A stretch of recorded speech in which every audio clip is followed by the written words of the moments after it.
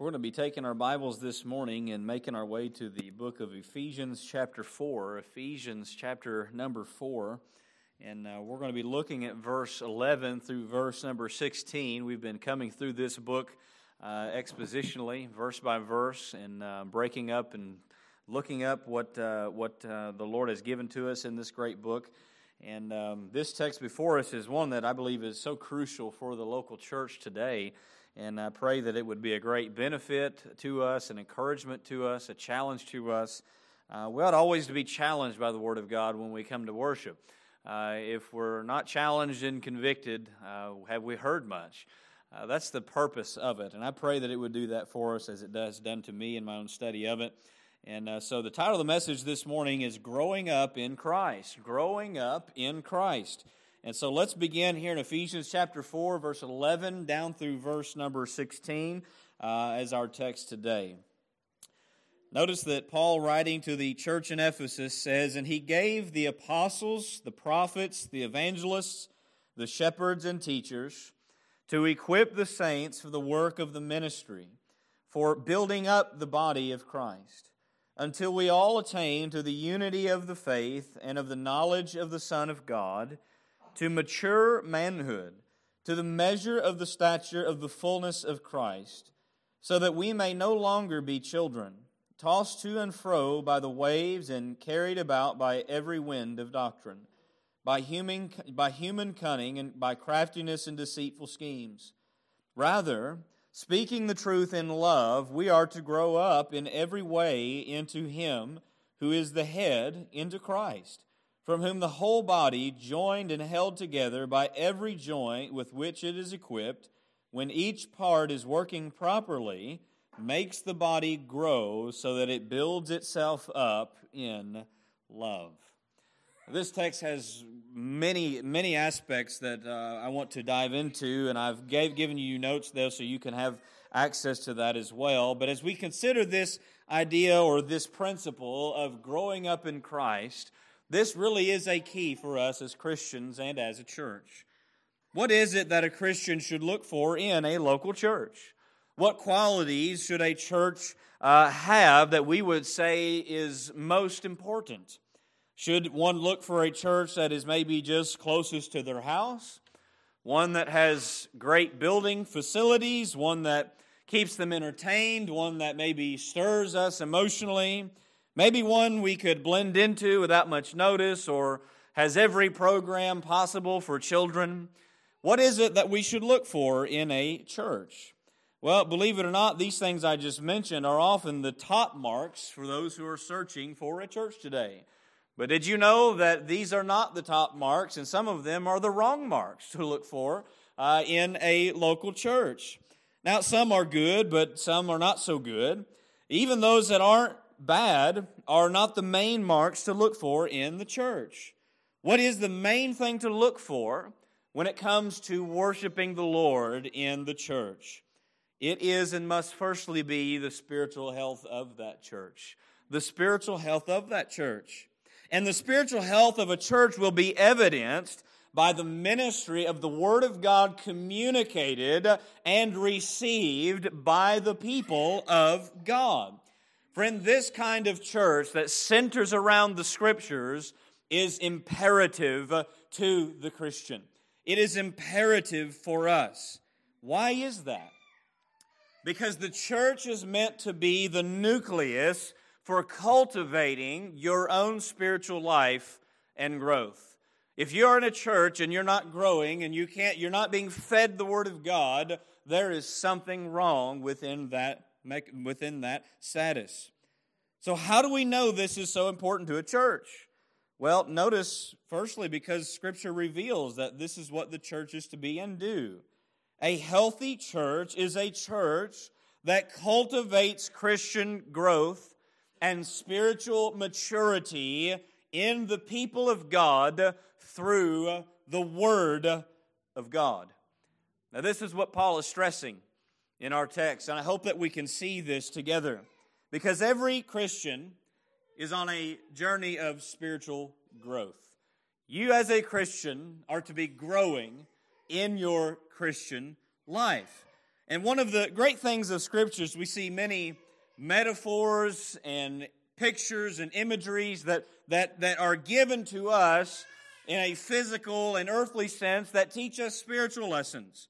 And one of those is that the Christian life is likened to growing as we do in our physical life. Now, when it comes to our physical life, we begin our life with infancy, and we grow on into young children, and then into our teenage years, on into adulthood, and then on into our elderly years. And the same growth principle is true in a spiritual sense. But there is somewhat of a difference. Physically, you cannot help but grow as long as you eat, and maybe unless you have some kind of a medical condition that hinders you in that fashion. But spiritually also, you may also cease to grow up as you ought to in your spiritual life from a lack of nourishment from the Word of God. David said to me the other day when I was putting him to bed, I think it was Friday night, and he said, "Dad, you're going to get old." And I said, "Yes, son, I am going to get old, and so are you if someday, if the Lord wills." And he confidently said to me, "No, I'm not getting old. I'm staying this way." And don't we all wish we could just stay that way, right? The good old days of being a child and not having to pay bills and work and all the things. We wish we could have stayed that age for some time. But here's the reality, Christian. I want us to understand this because I believe this is a major issue in the church today.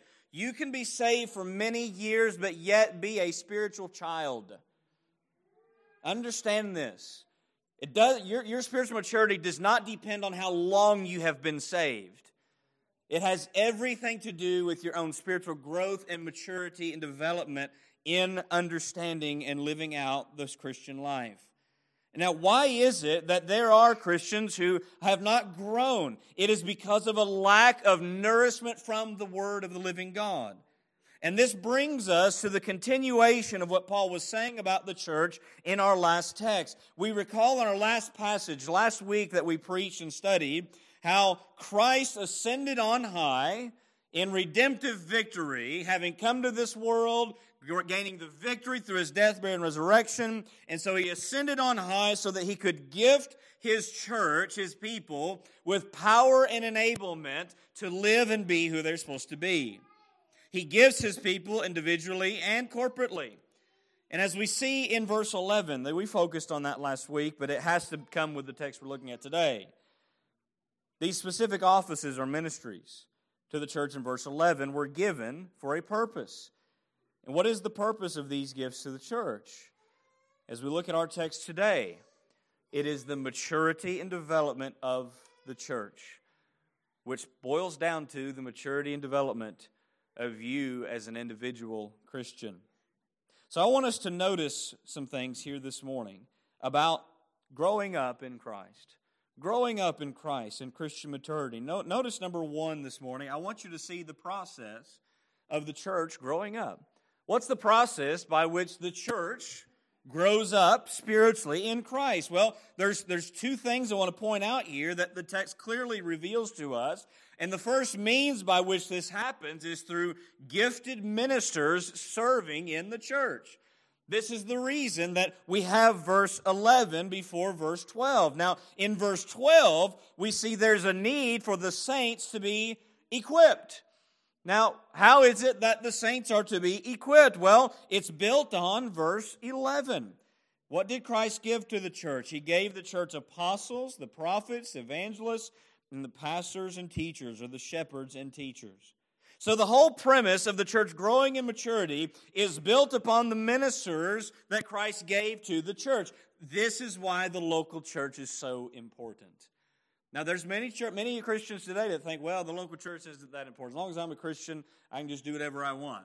You understand that the biblical mandate is for every Christian to belong to a local church, to worship in the local church, to serve in the local church, to abide with and fellowship in the local church. And so when you look at the offices given here, these ministries, when you consider them, what is their primary ministry function? It is the ministry of God's truth. It is the administering of the Word of God to the people of God. Now, I'll briefly recap here what these offices We looked at them in depth last week, but so I encourage you to look at that or listen to that sermon if you're not familiar. But we see the apostle.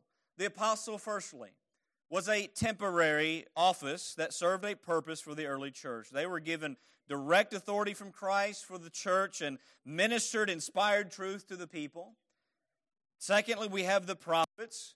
The prophets had a similar calling, but not the same. They were secondary to the apostles, but they were also called and inspired to communicate revelation from God to the people of God.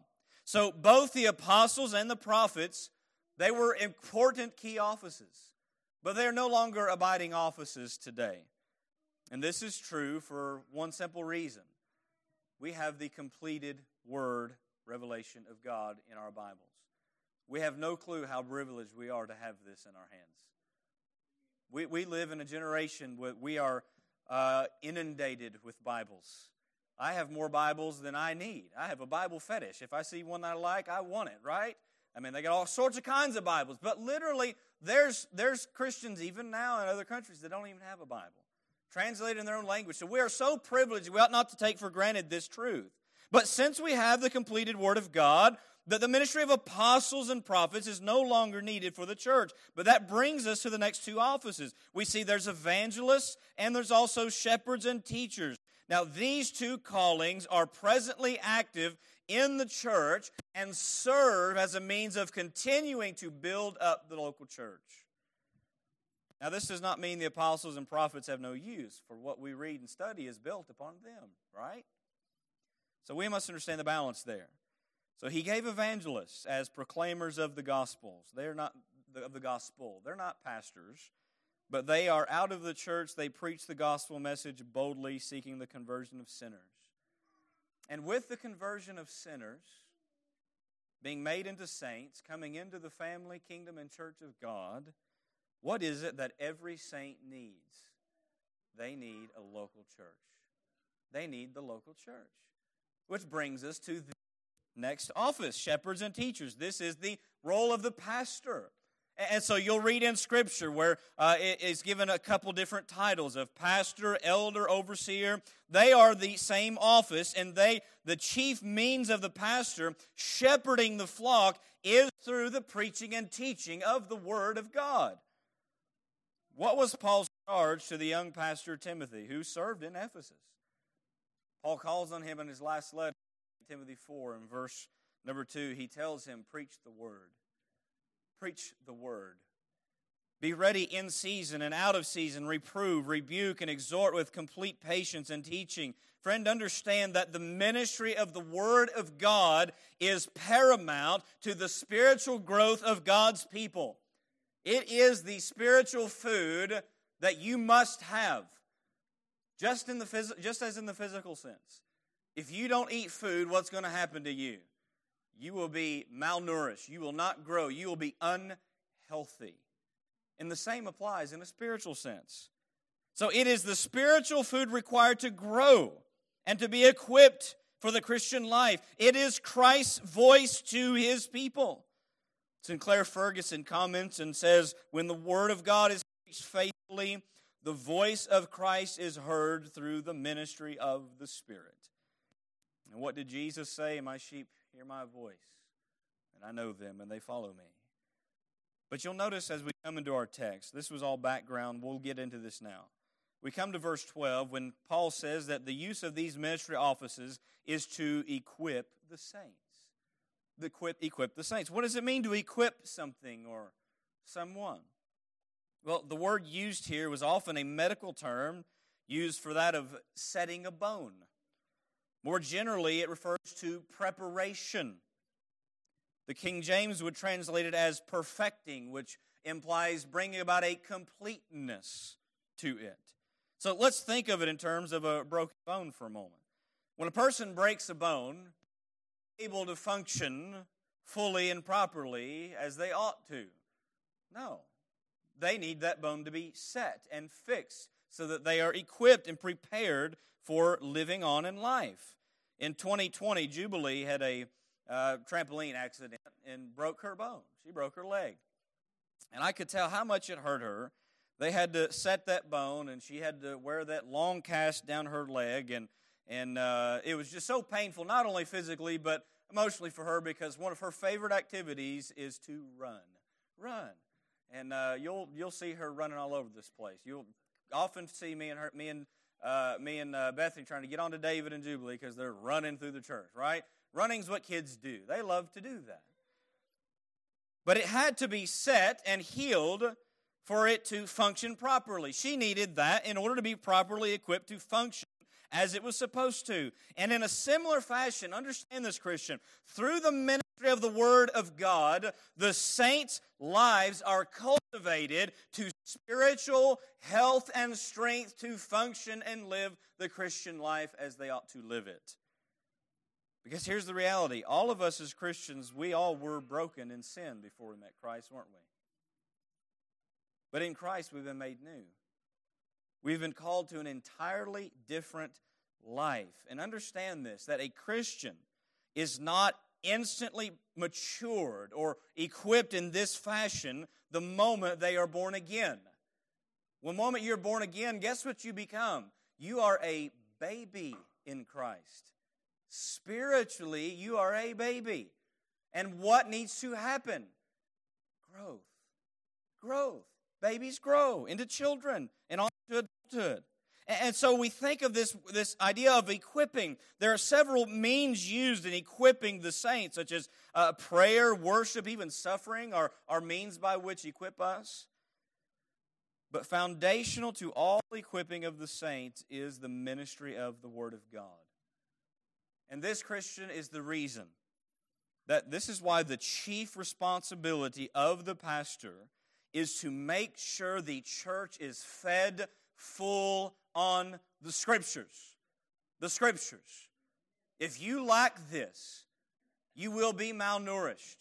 If I get up here and think that it's my job to make you laugh and entertain you, hope you had a good time at church, I have done you a bad deed.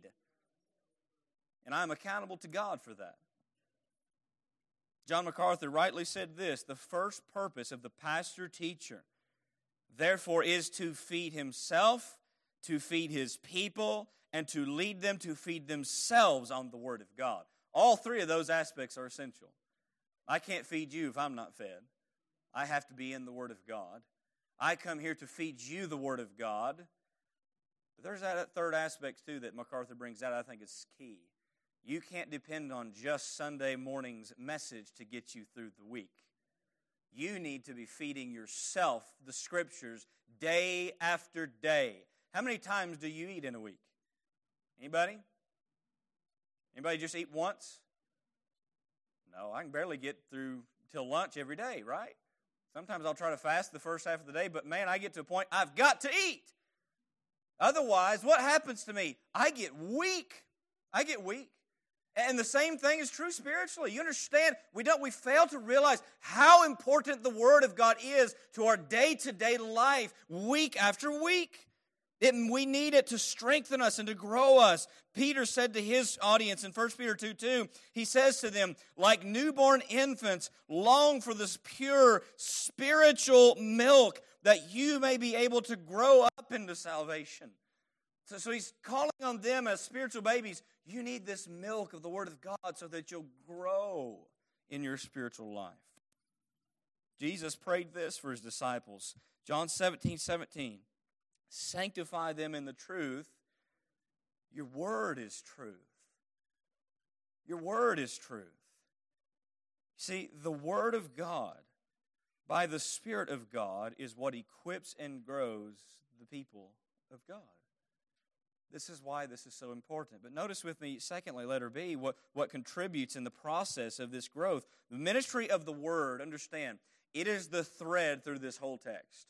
It is the thread to the whole text. But notice also, letter B, growing saints serving in the church are also part of the process of spiritual maturity and church maturity. Now notice that Paul says that this equipping is for a purpose. The ministry of the Word, equipping the saints, and what is the purpose of this equipping?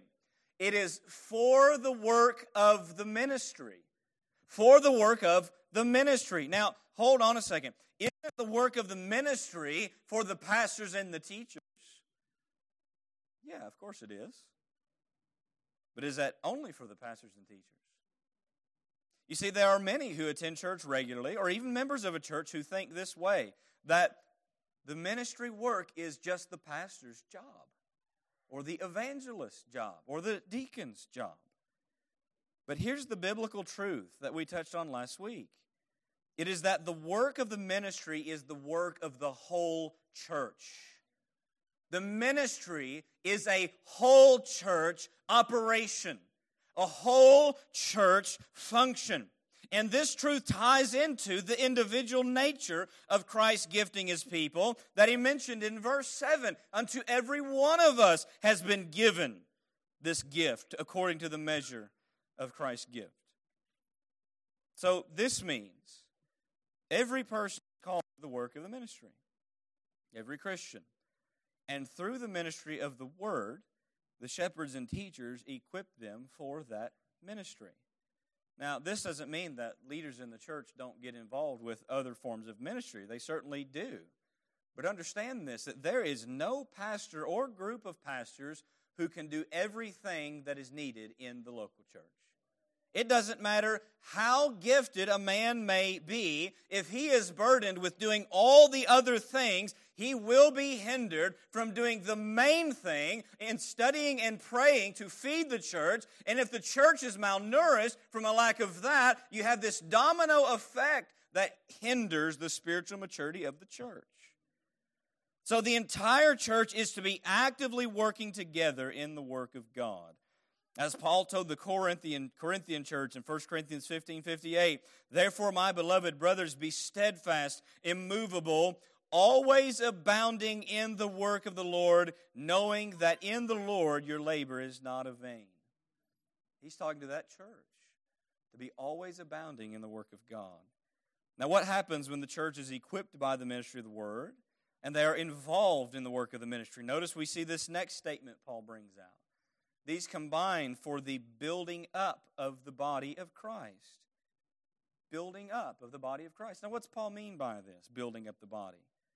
This is not a reference to physical growth or numerical increase, although that may be a byproduct of it. There are many today who are fixated on numbers. But numbers are not the true characteristic of what is healthy and what is unhealthy. It's not. I mean, if I was only concerned about numbers and that was the point of this, is that's what determines a healthy church, man, I'd put on all kinds of shows and I'd become a comedian. I'd do something to get more people in here, right? But that's not what the mark of a healthy church is. When Paul says building up the body, he's referring to spiritual strength. Spiritual strength, which is also called edification, edifying the church, is building the church up in spiritual strength. And so the ministry of the Word equips the saints with spiritual strength, building them up in their work of the ministry. Now, Paul said this to the Ephesians when he was about to leave them in person. He said in Acts 20 and verse 32, I commend you to God and to the word of His grace, which is able to build you up and give you the inheritance among all those who are sanctified. And friend, when the saints are serving, they are also building up the church around them. How so? Because our service is not only unto the Lord, it is also on behalf of our brothers and sisters in the body we belong. Now, I want you to see a text here in Hebrews 10 for a moment. Hebrews 10. And I think this is an important one. Verse 24 through verse 25. And notice what the Hebrews author writes to these Christians. He says to them, and let us consider how to stir up who? One another. One another. To love and good works, not neglecting to meet together, as is the habit of some, but encouraging who? One another, and all the more as you see the day drawing near. What do you find with the local church? Firstly, it's about the glory of God. Secondly, it's about the good of His people.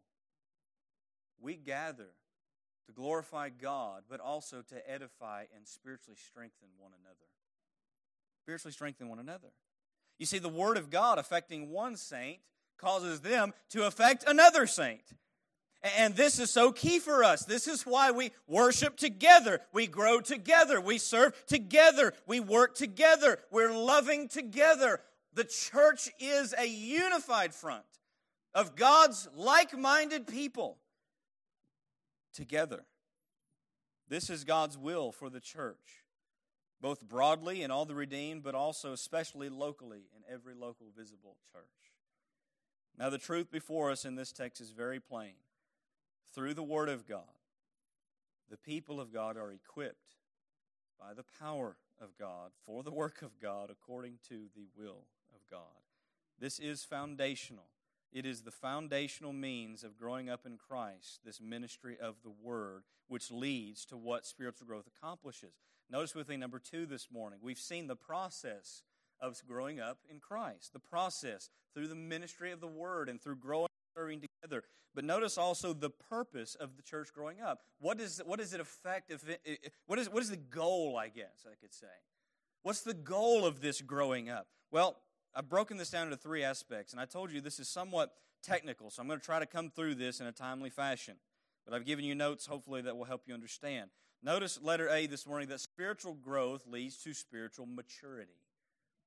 Growing leads to maturity. Just as you have a baby, you feed him, and he grows into his toddler stage, them terrible twos, and you sometimes wish they were still at that real cute stage, right where Spurgeon's at right now. I love that stage. But I know that in a year and a half, it's going to be chaos in the house, right? He's already getting into stuff, okay, crawling. But when he walks, I might have to leave for a little bit, have somebody else come. I might have to pay some babysitters.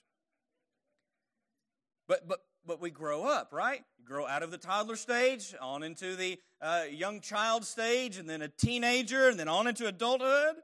So maturity is the goal, growing up. But notice that Paul says in verse 13 that the work of this ministry to the edifying of the body of Christ, it's ongoing until we all attain to the unity of the faith and of the knowledge of the Son of God. Let's pause there for a moment. That word until has good significance. It is a time frame for the ministries that Paul has mentioned in verse 11. Now, the ministries of the word being preached and taught are for the end goal of bringing about this unity in the faith, knowledge of the Son, mature manhood, reflecting Christ. But when Paul says until, he does not mean that all of those offices mentioned are permanent, but that all the ministries of those offices have abiding significance. For example, the apostles and prophets, those are not permanent offices, but they still have abiding significance. We look at the other offices as well, the same thing. But notice that this truth stays the same. This until also gives us insight into the perpetual need of pastors, teachers, and evangelists. As long as there are Christians in this world, there's going to be a need for them to spiritually grow. There is. So the ministry of the Word is essential and will continue for the purpose of saving sinners and sanctifying the saints. Now, what does the spiritual growth in the church look like? What does it work towards? Notice that Paul says it works towards this, that we all attain to the unity of the faith. Now, by all, he's not mentioning every human that ever lives. He's talking about all Christians, the body of Christ. Now, Paul mentioned the faith earlier. It's one of those foundational things that unifies all believers, right? What is the faith? It is essentially the content of the gospel in its complete form. Now, when we consider the faith and we think of doctrines, there's going to be varying differences on secondary doctrines among professing believers. But here's something I'm going to point out that's very key for us in this understanding of maturity. Mature believers recognize where our unity is and do not divide or break fellowship with other brethren over secondary issues. And it's very telling when one gets hot and heated and wants to break up and break fellowship with you over something that is secondary. It shows you their maturity status. They're not really grown up where they need to be.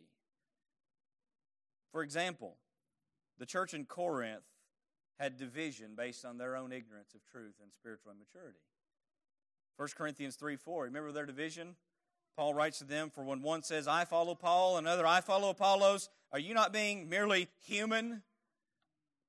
One was saying, oh, I'm just following Paul, I'm with Apollos, or I'm with this, or I'm with that. And Paul points out, who are we? We're all of Christ. But their immaturity and ignorance was causing them to divide over a lack of understanding this truth. Paul essentially calls them spiritual babies, that they were immature. But when believers are properly taught and growing as they ought to be, there is unity in the faith. John MacArthur again comments on this. Oneness, fellowship is impossible unless it is built on the foundation of a common believed truth. You see, our unity in the faith must rest in understanding the gospel rightly and interpreting the Scriptures accurately. Now, every local church should have unity in the faith and what they believe, but there's going to be differences even among us. You and I aren't going to agree on every little detail of our convictions. But there's one thing that we all will agree on, that there is a break in fellowship if we disagree, and that's the gospel of Jesus Christ. The gospel of Christ. Now, regardless, what we find here is that maturity cultivates unity in the truth. And one day in eternity, understand, there will be an absolute perfect unity on all things, regardless of the earthly differences that we had. Someday in heaven, we'll all be Baptists. Can't you believe that? I'm teasing, by the way. That's a joke. But I am Baptist for a reason. I believe that the Baptist faith is best aligns with the Scripture. But I would not claim to be inerrant on every little thing, because we're human in our interpretation. So understand where I'm coming from with that. Maturity brings about unity, even though there is secondary differences. We must be unified in Christ. But also notice that this connects also the next mark of maturity that Paul says in the church. He says, we all attain unity of the knowledge of the Son of God. And I love this too. This was Paul's prayer for them in the beginning.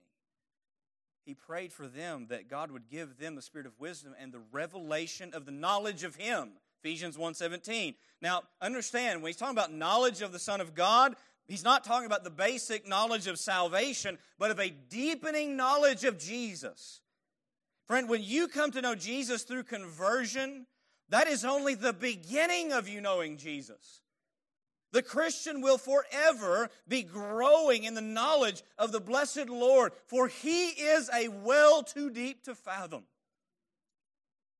And the mature Christian is growing in his knowledge of Christ, deepening in his.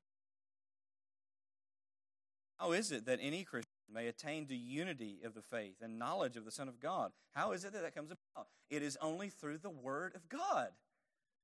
The Word of God. That's what cultivates us. That's how we grow. This is Paul's point, that the Word of the living God develops the Christians in this unity. Notice next that Paul says in conjunction with this, that the Christian also develops through the ministry of the Word to mature manhood. Mature manhood. Now, this is probably the plainest statement about Christian maturity. Some translations may render that word as a perfect man, but the Greek word there is the same. It means pertaining to being mature. It could also be translated as full grown or adult. So, this is the goal of the Christian life. It is to be fully grown and mature in our spiritual life. That is God's will for you. And friend, this is Paul's chief desire for them, is that the Ephesians and every church that he ever dealt with would grow up in Christ into maturity. This is my desire for all of you. This is the pastor's chief desire, is that God's people know Him, are growing in Him, that they love Him, that they want more of Him. My chief desire is not bigger buildings or more numbers. My chief desire is your spiritual development.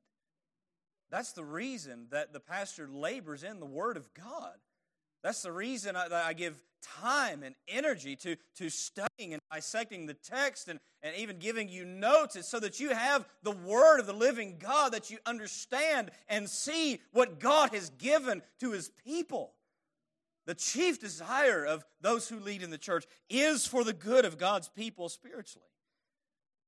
This is why Paul, when he was there in Ephesus for 2 years, he tirelessly labored to preach the word of God to them.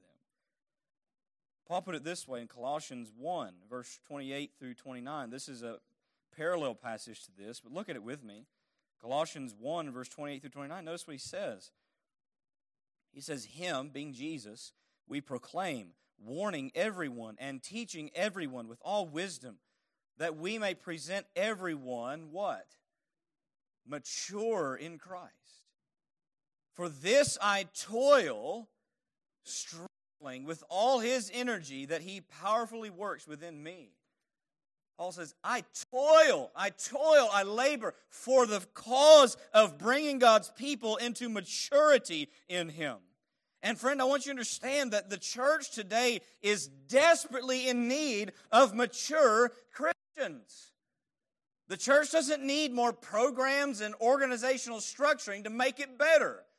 Now, there's place for some of those things. I'm not saying those are non-existent. The church should be organized in how it operates. But here's the reality. The overemphasis of the church today is on doing more and doing more, doing more for Christ rather than being more in Christ.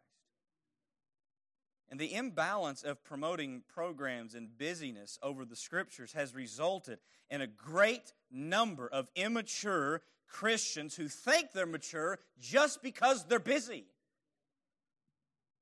Friend, busyness does not make you a mature Christian. It may aid, because obedience does cultivate maturity, but being overly busy does not make you a mature Christian. It does not come about by more activity, but by more saturation and application of the Word of God. And it's a sad thing that it seems many today are becoming tired of hearing the Scriptures. To sit and listen to preaching for an hour is almost a sin. But we can sit and watch a football game for 3 hours with no problem. May I say that there is nothing more important than the preaching of the Word of God to the people of God, and you reading the Word of God, because only the Scriptures cultivate and mature you into who you need to be in Christ. This is why it's so vital. Sinclair Ferguson comments on this issue of preaching, the ministry of the Word. He says, its goal is not merely educational, but transformational. It informs the mind in order to touch the conscience, mold the will, cleanse the affections, and sanctify the whole life. Which brings us to what Paul shows us as the ultimate goal of maturity. What is the chief end goal of maturity in the Word? Look at this. It says it is to come to the measure of the stature of the fullness of Christ. What's our goal that we're looking at? It's Jesus. Jesus is the standard of maturity to which the church must aspire. He's the perfect example. And Paul wants the believer, understand, he wants the believer to be as much like Christ as possible in this earthly world. Why? Because that is the ultimate end, being more like Him. That is what we will be in our eternal state. It's already predestined we're going to be that way in eternity, right? Paul said in Romans 8:29, those whom He foreknew, He also predestined to be conformed to the image of His Son. How many of us look forward to that day? I long for the day of my glorification. No more war with the flesh, no more temptations of the world, no more all this stuff. There will be a day when that will come. But understand that until that day, we are to grow and grow and grow more into the image of Christ as we possibly can. Without the ministry of the Word, there is no maturity in the Christian. The Word in preaching, the Word in your own daily devotions and reading, you must have the Scripture. Now, I will note here that some propose that what Paul has said here is only a reference to perfect unity, perfect knowledge, and perfect maturity, which is realized in glorification. And it is true that beyond this world, all of God's people will be in perfect unity, have perfect knowledge of the Son, be perfect even as Christ is perfect. But the idea that Paul is only referencing glorification, I do not believe fits the context. Why? Because the whole purpose of these gifted men in the church is for their growth in this world. So we could say there is a heavenly expectation with an earthly application here. Which brings us to what verse 14 tells us. Verse 14, we see the definite earthly intention in the people of God as a result of coming to maturity that we read in verse 13. Notice letter B. We see spiritual growth not only leads to spiritual maturity, but spiritual growth leads to doctrinal stability.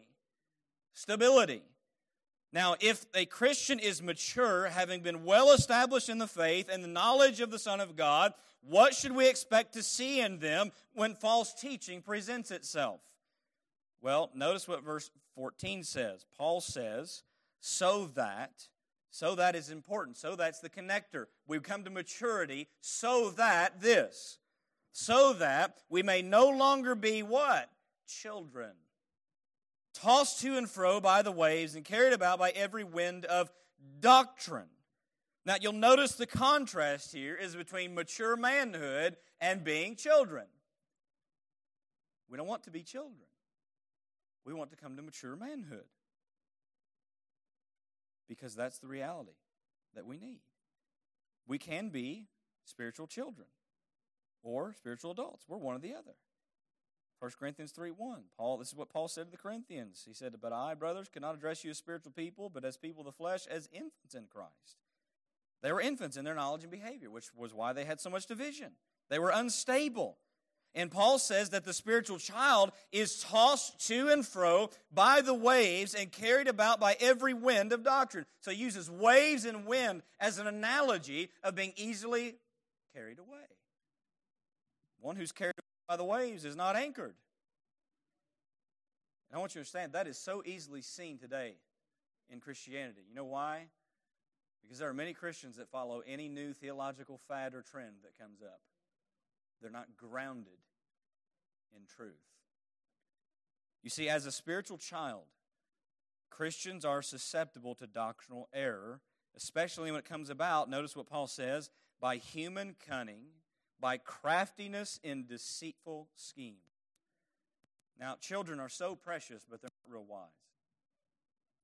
And this is why parents are constantly instructing children against appealing or dangerous things. My mom taught me at a young age, if any stranger comes to you and tries to offer you candy and take you with them, you run the other way. Now, without that kind of instruction, candy and a nice person, it's kind of appealing, isn't it? Many children are kidnapped that very way through deceitful means. And I've taken that initiative to teach the same thing to my children. Don't ever go with strangers, even if they have something that you like. You see, without the instruction, a child is prone to easily being deceived. The same is true for immature Christians. And understand, there is an abundance of false teachers in our day who use human cunning and craftiness in deceitful schemes. And with the internet now, and us having access to whatever we want to listen to, we have to be doubly careful. The word schemes here, Paul will use the same word in chapter 6:11, referring to the devil's schemes. You understand that Satan is a master in spiritual matters. You say, really? Listen to what Paul told the Corinthians. 2 Corinthians 11, 14 and 15. He says, and no wonder, for even Satan disguises himself as an angel of light. So it is no surprise if his servants also disguise themselves as servants of righteousness. Their end will correspond to their deeds. You understand that? There are many preachers today in the name of Christ and gathering as a church in the name of Christ that are false teachers. Men like Stephen Furtick and Joel Osteen and Kenneth Copeland, and they draw mass crowds of people. But they don't have the true gospel. They're leading people to hell, and people are flocking after them. They have no discernment of what truth is. Now, most of them are lost, unregenerate people, but understand that even those who are spiritually mature, they can easily be led astray by these very same things. And there's a reason that throughout the Scriptures, there is a constant warning in the early church about false teachings. The Hebrew writer said in Hebrews 13:9, do not be led astray by diverse and strange teachings. Paul wrote to the Colossians in Colossians 2:8, see to it that no one takes you captive by philosophy and vain, empty deceit, according to human tradition, according to the elemental spirits of the world, and not according to Christ. Many Christians today are swept away by eloquent teachers who open their Bible but misinterpret it or use it for their own gain. And friend, if a Christian's not growing in truth, he is susceptible to this error. And this is why you, Christian, must mature. You must know truth. You must know truth. And you're not only to know truth, you're to come to a point where you can teach others the truth. That's what Hebrews 5:11 through 14 tells us. Go there in a minute later and read that. I won't do it for time's sake. But spiritual maturity leads to doctrinal stability. Notice with me, letter C, that spiritual maturity also leads to practical integrity. Practical integrity. Verse 15, notice in contrast to being doctrinally unstable, he says instead, or rather, speaking the truth in love, we are to grow up in Him in every way into Him. Now, how can you speak the truth in love if you're not grounded in the truth in the first place? You can't. You can't. The Christian is called to know the truth. And one of the prevailing problems of our generation, of this day, is the error that is permeating the church. The church is to be the upholder of the truth. Paul called the church a pillar and buttress of the truth. The Christian is to be a beacon of truth. And Paul says here he is to be speaking the truth. And the Greek term here for speaking is more actually than just speaking. It has the idea of dealing and acting truthfully. It conveys the idea of walking in a truthful way, living out truth. So the life of the Christian is to know the truth, live the truth, promote the truth. We are not to be idly silent in the dark while error prevails. We're to be the light of the world. What does the light do? It pushes back darkness with truth. We herald the truth with our lives. But it's not just living and abiding in the truth. There's a lot of good Christians that know the truth and abide the truth. That's good. But Paul gives a very important connection here that must be seen. We are to speak the truth how? In love. In love. What's the core characteristic of Christianity? It is the love of God. Friend, the love of God is what has changed us. It's brought us to love each other and even brings us to love our enemies, Jesus says. And so the mark of maturity is to love with the truth. John wrote this in 1 John 3:18. Little children, let us not love in word or talk, but in deed and in truth. So truth and love mixed together. Now, you may have the truth, but if you don't have love, the truth you know doesn't make a whole lot of difference. There's a lot of people that speak the truth, but the way they speak it is hateful, condescending. You don't reach anybody that way. A pastor friend of mine said this, and it's always stuck with me. I saved this quote. David Pittman. Truth without love leads no one. Love without truth leads nowhere. Think about that. Truth without love leads no one. Love without truth leads nowhere. It's important what we say, but it's also important how we say it. So love, understand, we love with the truth, and love involves telling the truth no matter the cost. It even makes you an enemy of others, but love will promote you to give the truth even though that may be the result. It happened to Paul with the Galatians. He said, have I become your enemy by telling you the truth? Truth might make you an enemy of people who don't like the truth. But love is what prompts us to tell the truth anyway. So truth and love must be joined together. The lack of one or the other is to lack practical integrity in our Christian life. Truth and love influence this maturity so that we grow up in Him in every way. Sinclair Ferguson again comments and says, truth and love together express the balance of a mature Christian and lead to growth in a church fellowship. So we look at these marks and we've got to ask ourselves, do we have these marks of maturity? Are we growing up in Christ? Notice with number 3, and lastly, I want you to see the power of the church growing up. What's the power that causes the church to grow up? I think we all know the answer to this. It is firstly Christ as the head who empowers the church. Christ as the head who empowers the church. You see, the power of the church rests in Christ, who is the one who established the church. Notice that Paul mentions in their maturity that their maturity is about growing up into Him who is the head, into Christ. And that connects to verse 16. What does verse 16 say? From whom, the head, Christ, from whom the whole body, joined and held together by every joint with which it is equipped. Now, we'll notice this whole body flows from and is connected to Christ as the head. Now, Paul's using the human metaphor again, the human body, for the function of the church, for the life of the church. Now, just as a physical body has no life without the head, so also the spiritual body of Christians have no life, no growth, no function without Christ.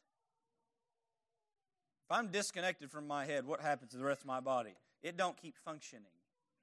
It's done. It's lifeless. It doesn't operate. And so you'll notice that we are joined and held together by His power alone. We are equipped by His power alone, as we've seen. And so through His power, the church grows in maturity. It's by Him. Colossians 2:19, another parallel passage. Paul says, "And not holding fast to the head, from whom the whole body, nourished and knit together through its joints and ligaments, grows with a growth that is from who? From God." So all of this shows us the divine sovereignty of the Lord in building and maturing His church, His body. It is ultimately His divine work in us.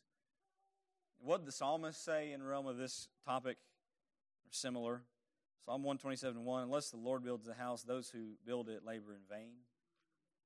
Unless the Lord watches over the city, the watchman stays awake in vain." So we must understand His divine power and sovereignty and maturity. But since this growth and maturity is of the Lord's power, does that mean there's zero requirement of us as members of His body? Nope, not at all.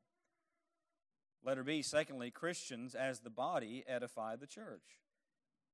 Now notice that Paul connects this all together in verse 16. Connects it all together. He says in the latter part, when each part is working properly, makes the body grow so that it builds itself up in love. So you understand that the growth of the church is of Christ, but also through Christians. Each part working properly. That's us as members.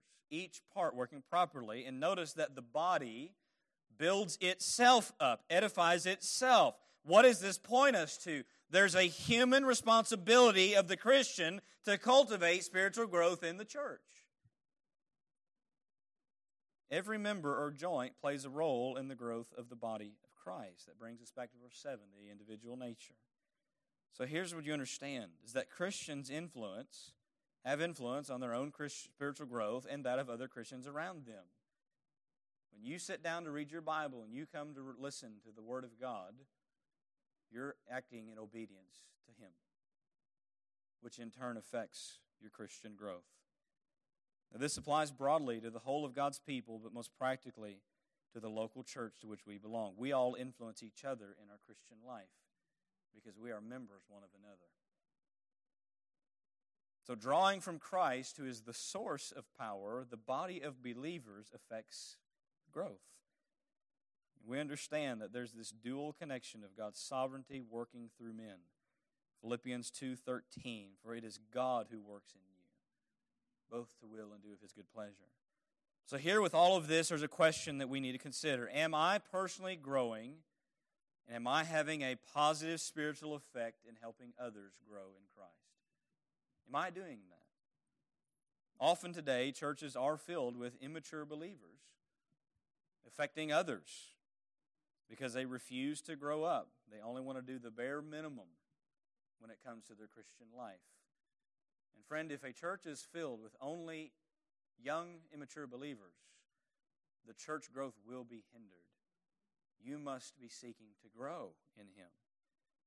So the growth here, this growth in spiritual maturity is primarily fulfilled through the ministry of the Word of God, as the context shows us. And we are called to grow up in Christ. So consider yourself today. Are you a growing Christian, or have you become stagnant in your Christian life? Because it can happen. How's your diet been? I'm not talking about if you're going to Freddy's or not. How's your diet been? Spiritually. Are you hearing the Word of God being preached and taught? Are you taking in the Word of God yourself in your day-to-day life. I challenge us as believers to see the importance of our own spiritual growth for the good of this church, but ultimately for the glory of God. May we grow as Christ has called us to grow.